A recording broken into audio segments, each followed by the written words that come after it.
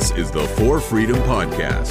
This podcast exists to bring to light the legalism and abuse in the independent fundamental Baptist movement, and to encourage believers to grow in grace through the Scriptures. Now, here's your host, John Hollyfield.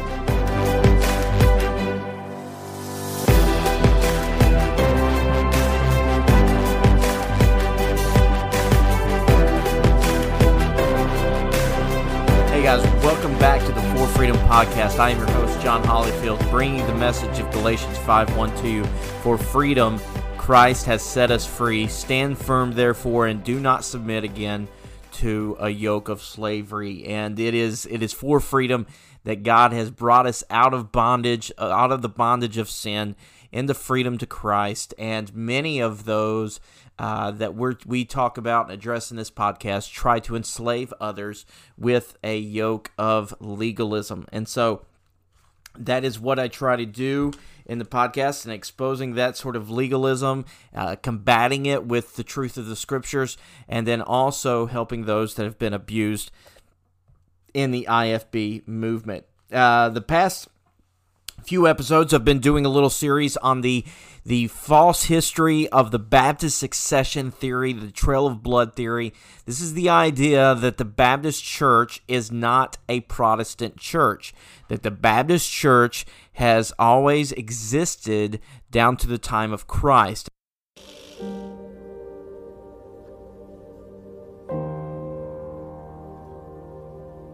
But this whole time,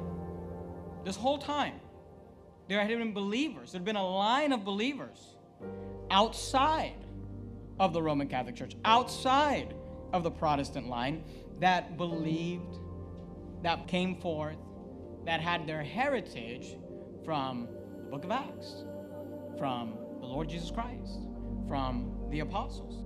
As far as the Baptist is concerned, we see that our lineage coming from an apostolic lineage versus, say, the Reformation or any of those things. Now, these individuals went by different names. Different groups went by different names at different times. Some of them were called Waldensians. Some of them were called Paulicians. Some of them were called Albigensians. They went by different names at different times, but these individuals were individuals that believed certain things. They had certain distinct belief systems that did not allow them to join up with the great whore, the Roman Catholic Church, and did not allow them to join up with the Protestant Reformation movement that basically just came out of the Roman Catholic Church. And so began sort of the idea of this study by interviewing Dr. Matthew Lyon, a Baptist historian, and clarifying the Baptist distinctives. Now, that's important because of what we're going to cover today. The last episode I did talked about sort of introducing what was the trail of blood theory, what was Baptist successionism, and that kind of thing there. So this brings us now to this point that I'm going to get into, and that is actually looking at the groups that J.M. Carroll, and whether it's James Beller, whether it's any type of other type of guy that ascribes to this theory, the Ruckmanites, that try to use this trail of blood theory. They group these different sects through church history and claim them as Baptists. So that's what I'm going to cover today. I'm going to break these groups down one by one. We'll see how far we get. I would like to be able to get through all of them, but not exactly sure if I'm going to be able to cover all of it. So in the groups that are listed, you have many different. You have the Montanist Novatians, the Paulicians, and then then you go up into more of the Middle Ages, and you got the Waldensians, the Albigensians, Henricians, Arnoldists, and then you've got then it comes into the Anabaptist. Now, there's other groups, and we'll hit some of those other groups, but those are the groups that are claimed as Baptist. And so they say that Baptists are not Protestants. We did not, as a Baptist church, come off of the Protestant Reformation because we were always opposed to the Roman Catholic Church, and so there was always groups of Baptist people all the way in an unbroken line of succession that have always faced persecution. So let's look at that. The first group that is cited during this time is the group called the Montanists. The Montanists. James Beller said in his Collegiate Baptist History workbook, Montanus was a convert of Christianity. Now, most of everything, basically everything that I'm going to be giving to you today comes from the book Baptist Successionism, A Crucial Question in Baptist History by James McGoldrick. There will be a few things that I talk about that I got from another resource, but I'm just going to go ahead and be honest with you, lay that out right now. Pick that book up. Listen, really read through that because he goes in a lot more detail than I'm going to, and devour that book if this subject intrigues you, interests you, or anything like that. But that way we got that out of the way, and we don't have to stop moving on there. The movement derives its name from a guy named Montanus. It's his founder. He is the founder and self-proclaimed prophet of this movement. Montanus and his associates then sought to restore the earlier devotion by exercising the gift of prophecy, much in the same manner as modern charismatics. The historian Eusebius reported that Montanist worship services featured intense emotionalism in which Montanus, the leader, quote, was carried away in spirit and wrought up into a certain kind of frenzy, raving and speaking strange things and proclaiming what was contrary to the institutions that had prevailed in the church as handed down from the earliest times, end quote. So Montanism, the Montanist group was really a group that exhibited very, very ecstatic experiences that, as I just said, really don't resemble much of what Baptists look like. Maybe the Southern Camp Meeting Baptist, I guess the revivalistic Baptist, I don't know, maybe not. But they're more along the lines of what we see these modern charismatic movements do. And let me just go ahead and say this right now. I understand that some of my listeners may not ascribe to this, but I'll just be honest with you. I am what I would classify as I'm a card-carrying cessationist. Now, if you know what that term is, the difference between the term continuationist and cessationist, then you probably have already done research, and maybe you are a cessationist because you know what it is. If those two terms totally are like foreign to you, let me just explain them to you. Now, a cessationist is someone who believes that the spiritual gifts that are recorded in the New Testament are given to the church and are applicable to today, except for what we would call the sign gifts. The sign gifts being those of healings, miracles, and those types of things, words of knowledge, and that stuff. Now, a charismatic believes that there's never been a cease in every spiritual gift. Now, I believe that the spiritual gifts are still available, and the Holy Spirit endows each believer at the time of conversion with a spiritual gift. However, I don't think that the sign gifts are for today. I believe that they have ceased, i.e. the term cessationist. Now, in that, I believe that nobody is getting revelation from God anymore. Okay? So when the canon of Scripture or the written Word of God ceased to be written down, I believe that God stopped revealing Himself to man. Therefore, no one is getting revelation from God, meaning when somebody says, God spoke to me, I sort of would say, no, God has spoke to you. It's in the Bible. It's in the pages of the Bible. Now, some may say that's an extreme view. I do have reasons, biblical reasons, why I go to that. One being that I believe that the revelation was given to the apostles, and when the apostles ceased to be around, when the last apostle died, then therefore we don't have that anymore. So I think this is something that is greatly abused in the church world today. It's abused in every church culture. I believe that it's also abused in the IFB, and that is this idea of God told me, or God spoke to me. And when you don't hold to a view of that God is not speaking to mankind anymore, and that the Word of God is sufficient for us, we don't need private revelations from God. When you don't hold to that, it opens the door for all kinds of chaos and abuse within the world of Christianity. And people make Christianity and the church and God look so stupid in the world with these ideas of God spoke to me.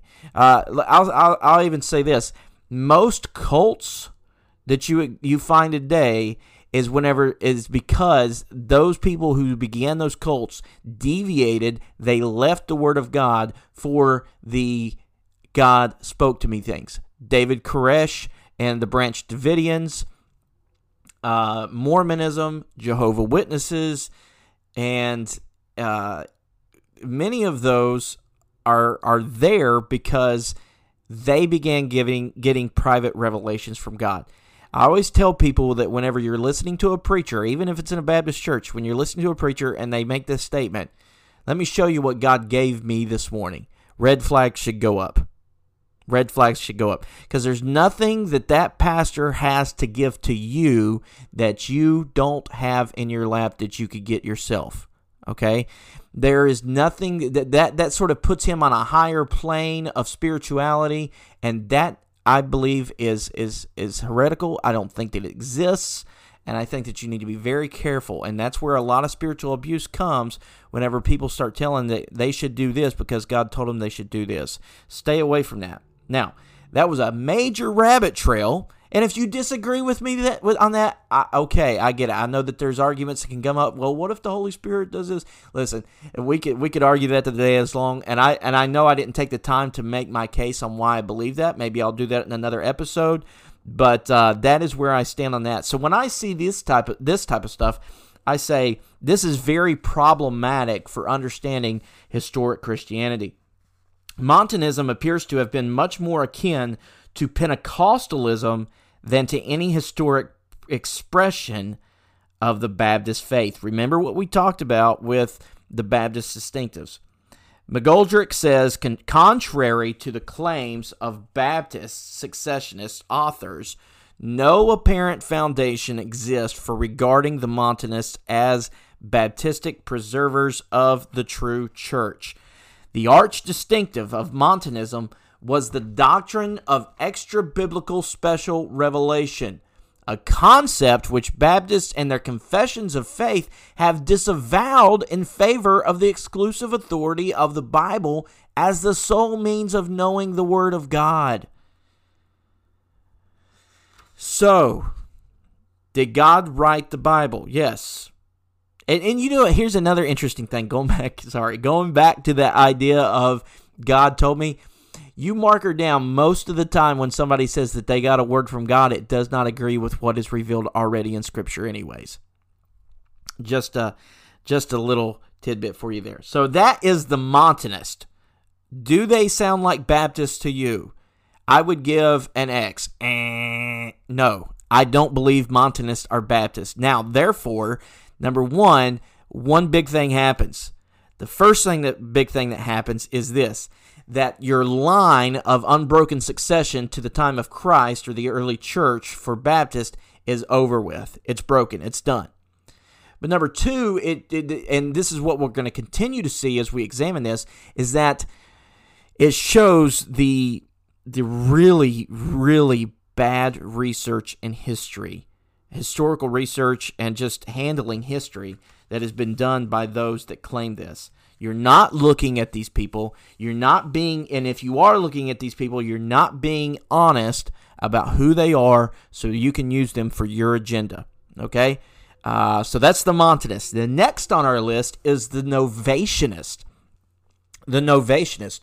Novatian became the first bishop or pastor at the new Novatianist church at Rome.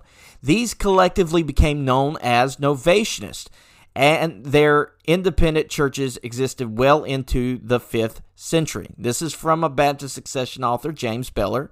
This is what he said about them. All right, so let's look at what Novatianists were. The Novatians are the second major body of dissidents which Successionists have claimed as Baptists. Like Tertullian, Tertullian was an early church father who actually sort of reneged and left a little bit of his faith and went sort of towards the left towards the end of his life. Novatian, around the year 258, was an able scholar whose major contribution to theology was an exposition of the doctrine of the Trinity. Novatian became a prominent leader in the Catholic Church at a time, around 250, when Roman Emperor Decius was savagely persecuting Christians. Now, check this out. In the episcopal election of the year 251, Cornelius, a relatively undistinguished cleric, was chosen bishop in a hotly contested procedure. A minority of electors refused to acknowledge him and chose Novatian instead. The church as a whole was divided by the rivalry. There was no theological dispute between the rivals and their respective supporters. The quarrel was about disciplinary policy and strength of two determined personalities that made reconciliation impossible. See, the whole idea was about this, and Matthew Lyon talks about it on his episode in the Trail of Blood on the History and Hope podcast, that these guys were fighting over whether they should let these people who reneged on their faith during the midst of persecution back in the church. Novatian didn't think that they should, I think, and then so you had these two guys going up for the episcopal bishop of the church, and basically what happened was they went with Cornelius, got the majority of the vote, and not Novatian. So Novatian said, "I'm picking up my toys and I'm going home." So to put it in a crude manner, it ended up that he took a group along with him and said, "Nah, I'm not having this. I want to be the leader." And he left. It was not over any doctrinal reason. It was not over baptism. It was not over anything that makes them specifically Baptist for the reason that they broke off. He didn't like the fact that he didn't get elected. So he's going to start his own church. Historian Eusebius reported that a synod of 60 bishops plus many other churchmen excommunicated Novatian, and that soon many of his followers abandoned him and adhered to Cornelius. And so that is the thing with Novatian. Was upset that he did not get to become the Pope or the main bishop. On what basis Successionists, McGoldrick says, have inducted the Novatians into the line of Baptist churches? The answer seems to be that Successionists have been willing and too often eager to accept the claims of religious bodies that opposed Rome and suffered for doing so. This is an interesting thing that he said. What you're going to find when it comes to these groups is that they look so different from what an actual Baptist is that you're probably wondering why in the world did they use these groups? What could constitute? And it really came down to either one or two things. Number one, they either were not part of the Roman Church. It didn't matter what they believed or practiced, as long as they weren't part of the Roman Catholic Church, hey, they're Baptist. Or that they baptized people. Those two things tend to be the only criteria that caused these groups to be lumped in as being part of the Baptist denomination of Successionism or Trail of Blood. Now, moving to the next group. The next group we come to is this group called the Paulicians. Now, the Paulicians take up probably the longest period of time as a group that existed within the groups named in the succession line or the Trail of Blood. James Beller said the Paulicians were courageous Bible believers of the 7th, 8th, and 9th centuries. Okay, so the Paulicians were courageous Bible believers. Well, let's examine that claim. When we find a group in any age who are spoken against by the multitudes, we may rest assured they were contending for the tenets held by the Baptists and suffering under the stigma imposed by enemies of the truth. This was by another Baptist successionist history, J.M. Holliday. The precise origins of the movement have been ascertained, and there is disagreement about the source of its name. Some hold that the name is derived from a guy named Paul of Samosata, patriarch of Antioch from the time of 260 to 268, who was deposed from the episcopate for maintaining unorthodox beliefs about the Trinity and the person of Christ. There is, however, no proof that the Paulicians owed their origin to this Paul of Samosata. Now, for a long time, historians really didn't know a lot of what the Paulicians really taught and believed. However, in 1828, we do now, thanks to an archaeological find in 1828, this document was called the Key of Truth. It is a major statement of Paulician doctrine, which was compiled by the leaders of the sect. It was found in a Russian Armenian colony in 1828. McGoldrick says, because of this great discovery, scholars are now in a position to appraise the theological character of Paulicianism by means of an unimpeachable and unprejudiced source. Okay, so when we look at the Key of Truth, and the Paulicians are permitted to speak for themselves, listen, it becomes crystal clear that they were not Baptists. In fact, when judged by a traditional creed or standard of orthodoxy, they cannot be regarded as Christians at all. This is the Paulicians. Now, what did Beller say? Beller said they were courageous Bible believers of the 7th, 8th, and 9th centuries. Okay, so let's look at this. The Paulician doctrine of God expressed in the Key of Truth is an anti-Trinitarian view. The Paulicians believe that Christ became the Son of God when he was adopted by the Father at his baptism. That doesn't sound very Baptist to me. They maintained a heretical position on the work of Christ as well. The Paulicians viewed Christ as primarily a teacher, and they gave priority to ethics over doctrine. What does that mean? That basically means a work-based salvation. What you are going to find in this group is that they have more lining up with the Mormons than they do the Christians, or Baptist for that matter. Most of these groups look more like a cult than they do a Baptist denomination. Excuse me. Christ's death, they denied that it was an atonement for sin, and they viewed the Holy Spirit as a creature. The Key of Truth states this, quote, "Blessed art thou, Spirit of the Heavenly Father, for as much as thou wast made by the Father." So the Orthodox Christian doctrine of the Trinity of the Holy Spirit is not that he was made. No, that he is God, and he has always existed as God. He is not the Son of God, and he is not the Father, God the Father. He is the Holy Spirit, but he exists in essence and in personhood as the one true God, the one triune God. That is what Orthodox Christianity teaches. Okay, so initiates coming into the Paulician church were baptized nude. That'd be interesting to see, to have go to your local Baptist church and say, hey, you guys aren't baptizing right because they got clothes on. See how well that goes over. And the mode of administration featured both immersion and pouring. The third pouring of water over the head was believed to convey the gift of the Holy Spirit. So they believed that you received the Holy Spirit by the third pouring of your baptism. And so they didn't even practice exclusively baptism by immersion.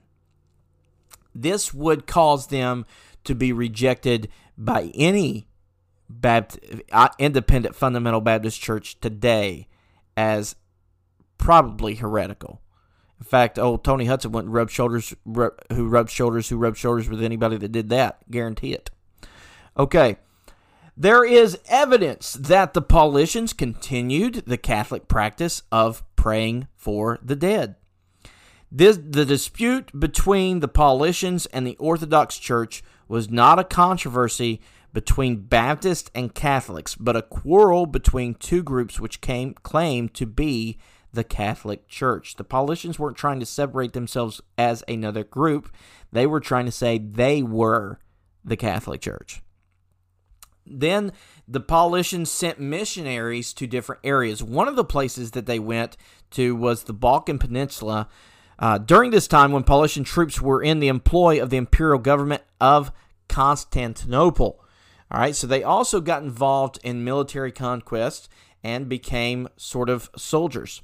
This gave rise to what is known as the Bogomil movement. Now, the Bogomils are another group that you will find in the Baptist line of successionism, and the Trail of Blood. McGoldrick goes on to say, some writers of this school have ignored the Bogomils completely, while others have regarded them as Paulicians under another name. Rigorous asceticism, which featured the avoidance of eating meat and participating in sexual relations, was promoted as a means to combat evil inclinations of the body. So the Bogomils' disdain for material things led them to interpret Scripture in such a manner as to explain away the miracles of Christ. That doesn't really sound very independent fundamental Baptist. They rejected the Old Testament law and prophets, while in the New Testament they gave priority to the Gospels and Acts at the expense of the epistles.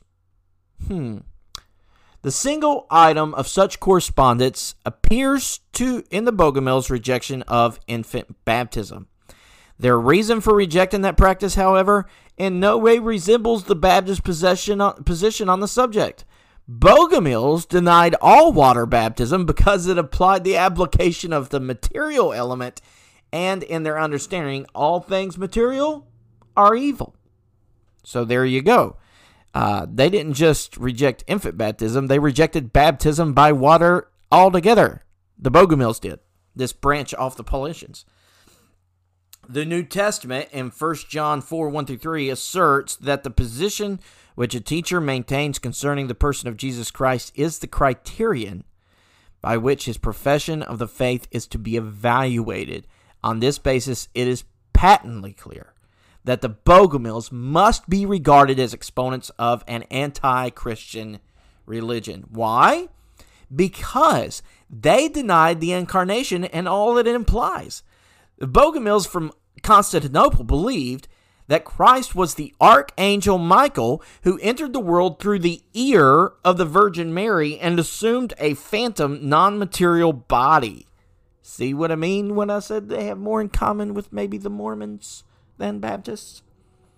The Bogomils ended up fleeing to Bosnia, and in that country they became known as the Petarines, which you find as another group within the Trail of Blood theory and the Baptist succession line, the Petarines. Now, McGoldrick says, contrary to the claims of some successionists, the Bogomils were not Bulgarian Baptists. They were advocates of a dualist religion which scarcely resembles real Christianity. Now, at this point, when you're tracking down the line, the ages of history, okay, we're somewhere, the Paulicians branched all the way up to about the 1100s, okay, so then you get into finding groups thrown in the Trail of Blood that really were branches off of one single guy following, but again, they're included into the Baptist line. So I'm going to cover these three groups. You got the Petrobrusians, who followed a guy named Peter de Broys. You have the Henricians, which followed a guy named Henry of Lausanne, however you say that. And then you have the Arnoldists, who followed a guy named Arnold of Brescia. And this was all sort of around the same period of time. So the Petrobrusians, The Petrobrusians were started by a guy named Peter de Broys in around 1135, who is a priest from the French Alps. Okay? McGoldrick says there is no basis at all for referring to Peter as a Baptist minister in the 12th century, and so little is known about the character of his movement that efforts to depict the Petrobrusians as reflect only wishful thinking. So what is the verdict here? It means this, that here you have a group of people that followed this guy in a religious manner, and we don't know nearly anything about them, so it's very presumptuous for us to then pull them out and claim them as Baptists. However, it doesn't matter if they were or not. Let's just say the Petrobrusians were identical to the independent fundamental Baptists of today. Your trail of blood or line of Baptist succession has already been obliterated. So you got one group. But see, honest integrity in historical research says that you cannot include the Petrobrusians as Baptists because we don't know enough to determine if they were or not. Plus, we know one thing for certain. They didn't call themselves Baptists. Okay, so next are the Henricians.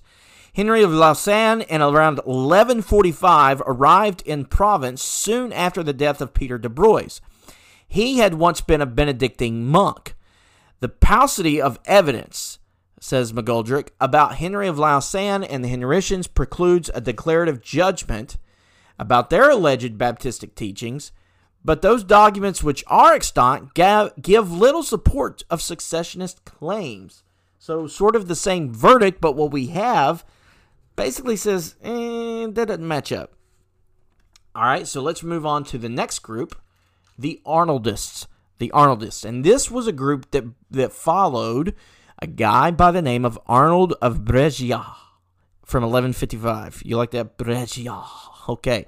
I don't know if that's right or not. Anyways, okay. His career was mainly that of a critic of clerical corruption and abuses. So if a guy stands up and says that the Roman Catholic priests are corrupt, yeah, he's our Baptist guy.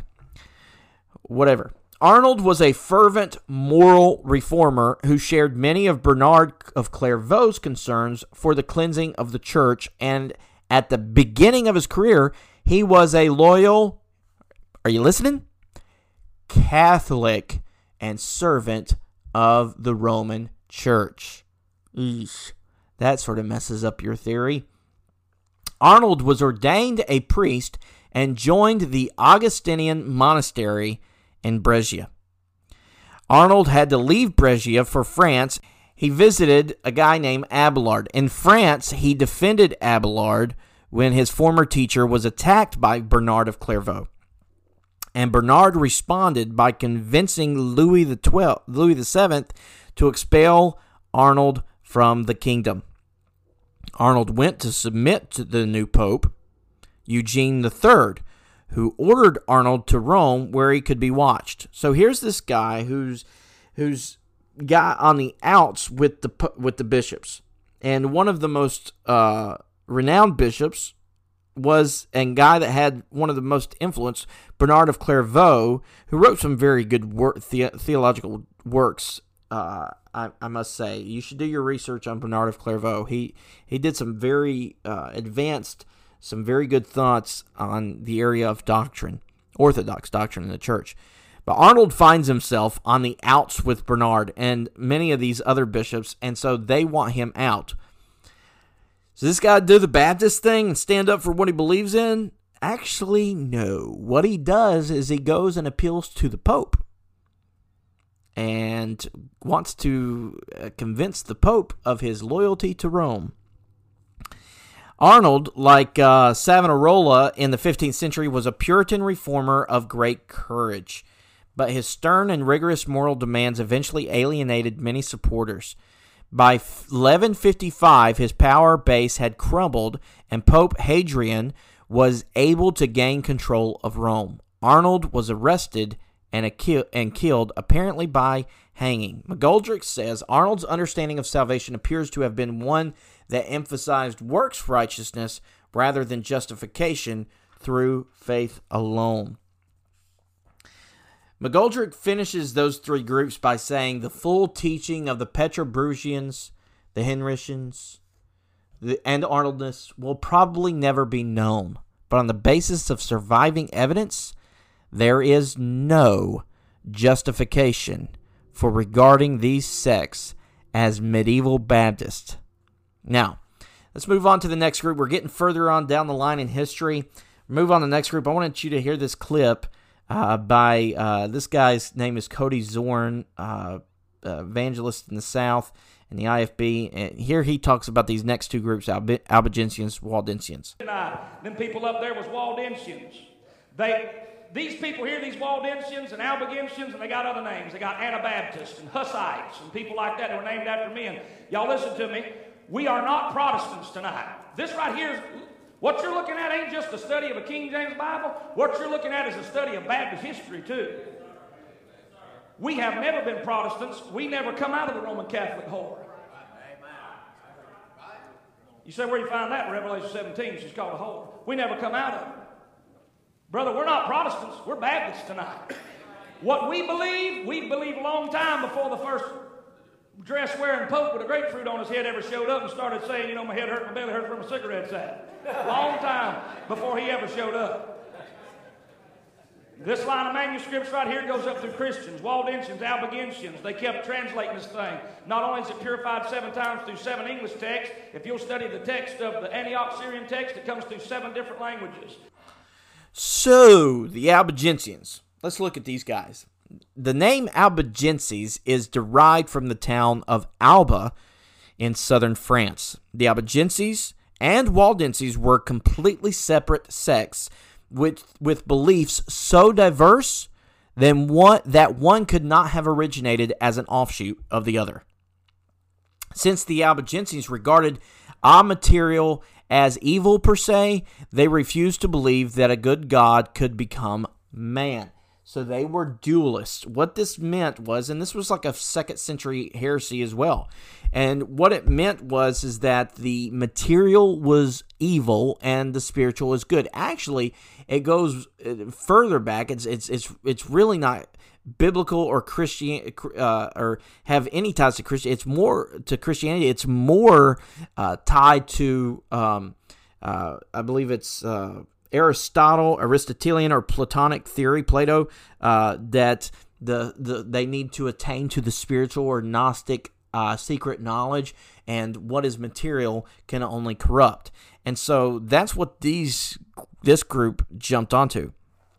Because the person and work of Christ constitute the heart of Christianity, the teaching of any sect on Christology is the test by which its claims must be measured. Applying this test to the Albigensians and other Cathars revealed that they should not be regarded as Christians at all. So, McGoldrick says a careful study of the Albigenses and the Cathars based on primary documents shows beyond reasonable doubt that they held almost nothing in common with modern Baptists. So, let's look at the Waldensians, okay? Who are the Waldensians? And David Schock wrote a little book called A Glimpse of Faith, The History of Independent Baptist. I picked it up and researched looking for anything on the history of Independent Baptist, and I found it, so I bought it and read it, and I don't recommend reading it. You can check it out if you want. David Schock, A Glimpse of Faith, The History of Independent Baptist. He said this: the beliefs of the ancient Waldensians were just like Baptists, in that they took all their beliefs directly from the Word of God like all Christians should. Okay? Well, let's look at this. Let's examine the Waldenses, okay? The same period of medieval history saw the rise and suppression of the Cathars, witnessed the emergence of a very different religious movement known as the Waldenses. In contrast to the Cathars, whose dualistic world and life view placed them in radical opposition to historic Christianity, the Waldenses began as a reform movement within the Roman Catholic Church and never imbibed Manichaean teachings. The sect owed its origins to Peter Waldo around the year 1216, known in France as the Valdese, said McGoldrick. The evidence is conclusive. Waldo was the founder. Some try to say that the Waldensians existed before Waldo, and traditions of an earlier origin stretching back even to the days of apostles are fables. Waldo's confession. So Waldo actually put together a confession of faith.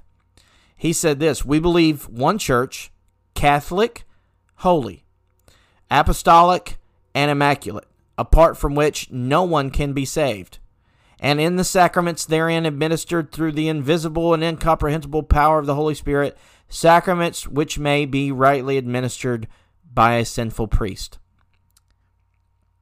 I wonder how many independent Baptists would put that in their doctrinal statement. We believe, again, going on with Peter Waldo's confession, we believe that anyone in this age who keeps to a proper life, giving alms and doing other good works from his own possessions and observing the precepts from the Lord can be saved. Huh? So there he is attaining works salvation. Despite differences between the two wings of the Waldenses, it is clear that both the French and Italians believed in transubstantiation and human priesthood to consecrate the bread and wine. So, McGoldrick finishes up the Waldensians by saying this: although successionists have hailed them as Baptists, medieval Waldenses were quite similar to the Catholic Franciscans. Those of the Reformation were akin to Presbyterians, and those of today have become Methodists. So the last group that I want to look at and examine here is not just a group that independent fundamental Baptists or those that ascribe to the trail of blood theory try to claim that the Baptist denomination come from. Many others really have just accepted that this group was where the Baptist denomination came from. And so I'm going to attempt to show you that that is not the case. And that last group, this may throw you for a loop, is the Anabaptist. Now, if you've ever heard of the Anabaptist, it probably would think, well, yeah, the Baptist came from the Anabaptist. And that's what they try to teach. The truth of the matter is that no, the Anabaptist, the Baptist denomination that exists today, that started in England in the 1600s, did not branch from the Anabaptist. Okay? So let's look at this. McGoldrick says it's patently clear that successionists regard the Anabaptists of the 16th century as the immediate forefathers of modern Baptists. The Anabaptists, David Schock said in his little history book, The History of Independent Baptists, the Anabaptists themselves preferred the simple title, Baptists. These German Anabaptist churches were independent, fundamental, Bible-believing Baptist churches. Okay. Paul Chappell said about this that the Anabaptists are part of the group, are part of the Baptist denomination. Okay. Said this in his book, The Road Ahead, 10 Steps to Authentic Ministry for Independent Baptists, on a chapter on heritage, lumps the Anabaptists in with where modern Baptists stem from, and said this: and so it was that the name Baptist was popularized through the very people who wished to end our doctrine. Leon Macbeth, in his Baptist history book, begins to help us set this straight by saying Anabaptists ranged all the way from extreme mystics, much like Quakers, to extreme rationalists. The term Anabaptist is derived from a Greek word that signifies rebaptizes. It appeared in the 4th century as a label of scorn to denounce dissidents who denied the validity of baptism administered by clergymen of the Catholic Church. Okay? So Anabaptist. Who are the Anabaptists? The Anabaptists of the Reformation era. So you had the Protestant Reformation in 1517, the 1500s. You have Martin Luther, who broke off the Catholic Church, It was a process, but it began October 31st, 1517, the nailing of the 95 Theses. And then a few years after that, Luther realized this was not going to be something where he could reform the Catholic Church. And then the Reformation was completely underway. At the same time, across the mountains in Switzerland, you have a guy named Ulrich Zwingli who is doing a similar thing. So you got these guys coming up, and then they have their followers after them. You have guys like Philip Melanchthon after Luther. In Germany, you have those that actually traveled to Germany to learn under Luther. One of those guys was from England, William Tyndale. And then you have also you have guys in Switzerland that are carrying on the torch after Zwingli. Guys like Heinrich Bullinger, John Calvin, and I'm missing one in Switzerland. But then also the Reformation gets going in England in the 1500s through the work of William Tyndale, who was killed. Then guys like Thomas Cranmer and preachers that were martyred by Mary during the called Bloody Mary, the Marian martyrs. I'm going blank right now. I don't have it in front of me. The Five English Martyrs is a great book by J.C. Ryle. You should check out that talks about that. But forgive me, I'm going blank on their names. And you also have a Scottish reformer that went and learned under Calvin, whose name was John Knox. Okay, so this is what's going on in the Reformation now in the Switzerland area. Going on over there where Zwingli is, you have a radical group that sort of is working there, and that is they get their name as the Anabaptist. Okay, it is important to note the Anabaptists did not constitute a united religious body, though, with an agreed confession of faith. So much diversity existed among them that it is difficult to generalize about them with any degree of confidence. I've heard James White talk about this all the time. It's hard to really determine what the Anabaptists believed for a few reasons. Number one, they didn't really were concerned or took time to write out confessions or be concerned with deep theological ideas or write down theological ideas on where they differed with the Roman Catholic Church. Another reason is because they were very severely persecuted. And so because of that severe persecution by Catholics and Protestants alike, they ended up being killed. So an Anabaptist preacher really didn't live a long time, enough to maybe even write a document about where they believed. But the fact of the matter remains that those that carry the name Anabaptist in different regions or different areas actually ended up believing very starkly different from each other. So it's hard to say the Anabaptists believe this. Most Anabaptists were Trinitarians, but some were Unitarians. Most were pacifists, but some were extreme militants. The distinctive doctrines and practices that were held most widely among Anabaptists were rejection of infant baptism in favor of adult believers' baptism, insistence upon the concept of a free church independent from the patronage and control of the state, and denial of both the Roman Catholic and Protestant teachings about salvation in the Christian life. Anabaptism arose in the 16th century in Zurich, Switzerland in 1525. Those involved in this endeavor were led by men who had earlier supported the work of Ulrich Zwingli, father of the Protestant Reformed Church in Zurich. Now, here's the point that I think needs to be made. Matthew Lyon made this point in his episode on the Trail of Blood and the History and Hope podcast, but I think it's important to state. If the Anabaptists began out of Switzerland, and they did, from the teachings of Zwingli and Zwingli's followers, which they did, and many of these guys that Balthasar Hubmaier and Menno Simons and these other guys that became the first Anabaptist preachers and leaders, which they were actually former Catholic priests. So that doesn't make them part of an unbroken line of Baptist succession. It makes them Protestant.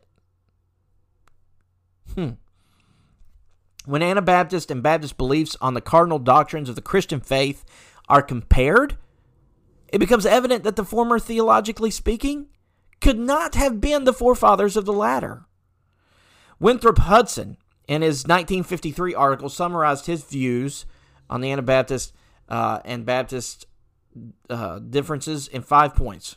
Number 1, first, early Baptists themselves repeatedly denied they were Anabaptist, regarding the term as a name of reproach unjustly cast upon them. Okay? Number 2, second, Baptists firmly rejected the distinctive features of Anabaptist life, such as opposition to civil magistracy, holding public office, military service, oaths, going to court, soul sleep, Hoffmanite Christology, and Anabaptist confidence in the essential goodness of man and their consequent rejection of original sin. So what Hudson is saying is that the Baptists of the 1600s, the Separatist Baptists, where the Baptist denomination really began, of the 1600s, were very, very quick when they started to be open and honest and wrote and spoke about the fact that they in no way were connected to the Anabaptists. Third, practically all of the early Baptist leaders, general and particular, had been separatists before they adopted Baptist views. Fourth, Baptist views represent the logical conclusions of separatism, and Anabaptist influence is not necessary as a hypothesis to account for the adoption of believers' baptism by the Baptists. And fifth, when John Smith moved toward the Anabaptists, he was repudiated by the Baptist remnant that soon returned to England under the influence of Thomas Helwys and Merton. And any Anabaptist influence upon Smith did not carry over the Baptist. That was taken from Leon Macbeth's history book, Baptist Heritage. In 1550, an Anabaptist synod was held at Venice with about 60 delegates, and they summarized 10 points to clarify their teaching. Now listen to these. These are the 10 points that they clarified at this Anabaptist synod. Number 1, Christ is not God, but the son of Joseph and Mary, one filled with divine powers. So right off the bat, they deny the deity of Christ. Number 2, Mary bore additional children after Jesus. Okay. Number 3, angels are merely men commissioned by God for special tasks. So they didn't believe in angels. Or maybe they did believe in angels, but they were just men. Or maybe the men were the angels. I don't know. Number 4, there is no personal devil. Number 5, the final resurrection will not include the unrighteous. They will remain in the grave forever. Number 6, the grave is the only hell. Number 7, the righteous sleep until the last resurrection. Number 8, evil souls die with their bodies.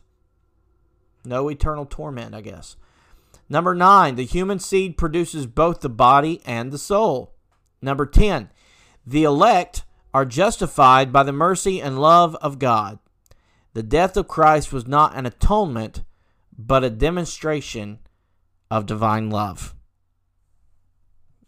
And if you, I got more material. I'm gonna close it from there. If you can't see that these people were not Baptist, their confession does not line up with the Baptist. We did not come from the Anabaptists. Therefore, McGoldrick closes down the Anabaptists with this. On the vital questions of revelation, Christology, soteriology, the doctrine of salvation, and ecclesiology, the doctrine of the church, Anabaptists and Baptists were not agreed. The Anabaptists of the 16th century were the forefathers of the many brethren groups of today, of which the Mennonites are the largest and most influential body.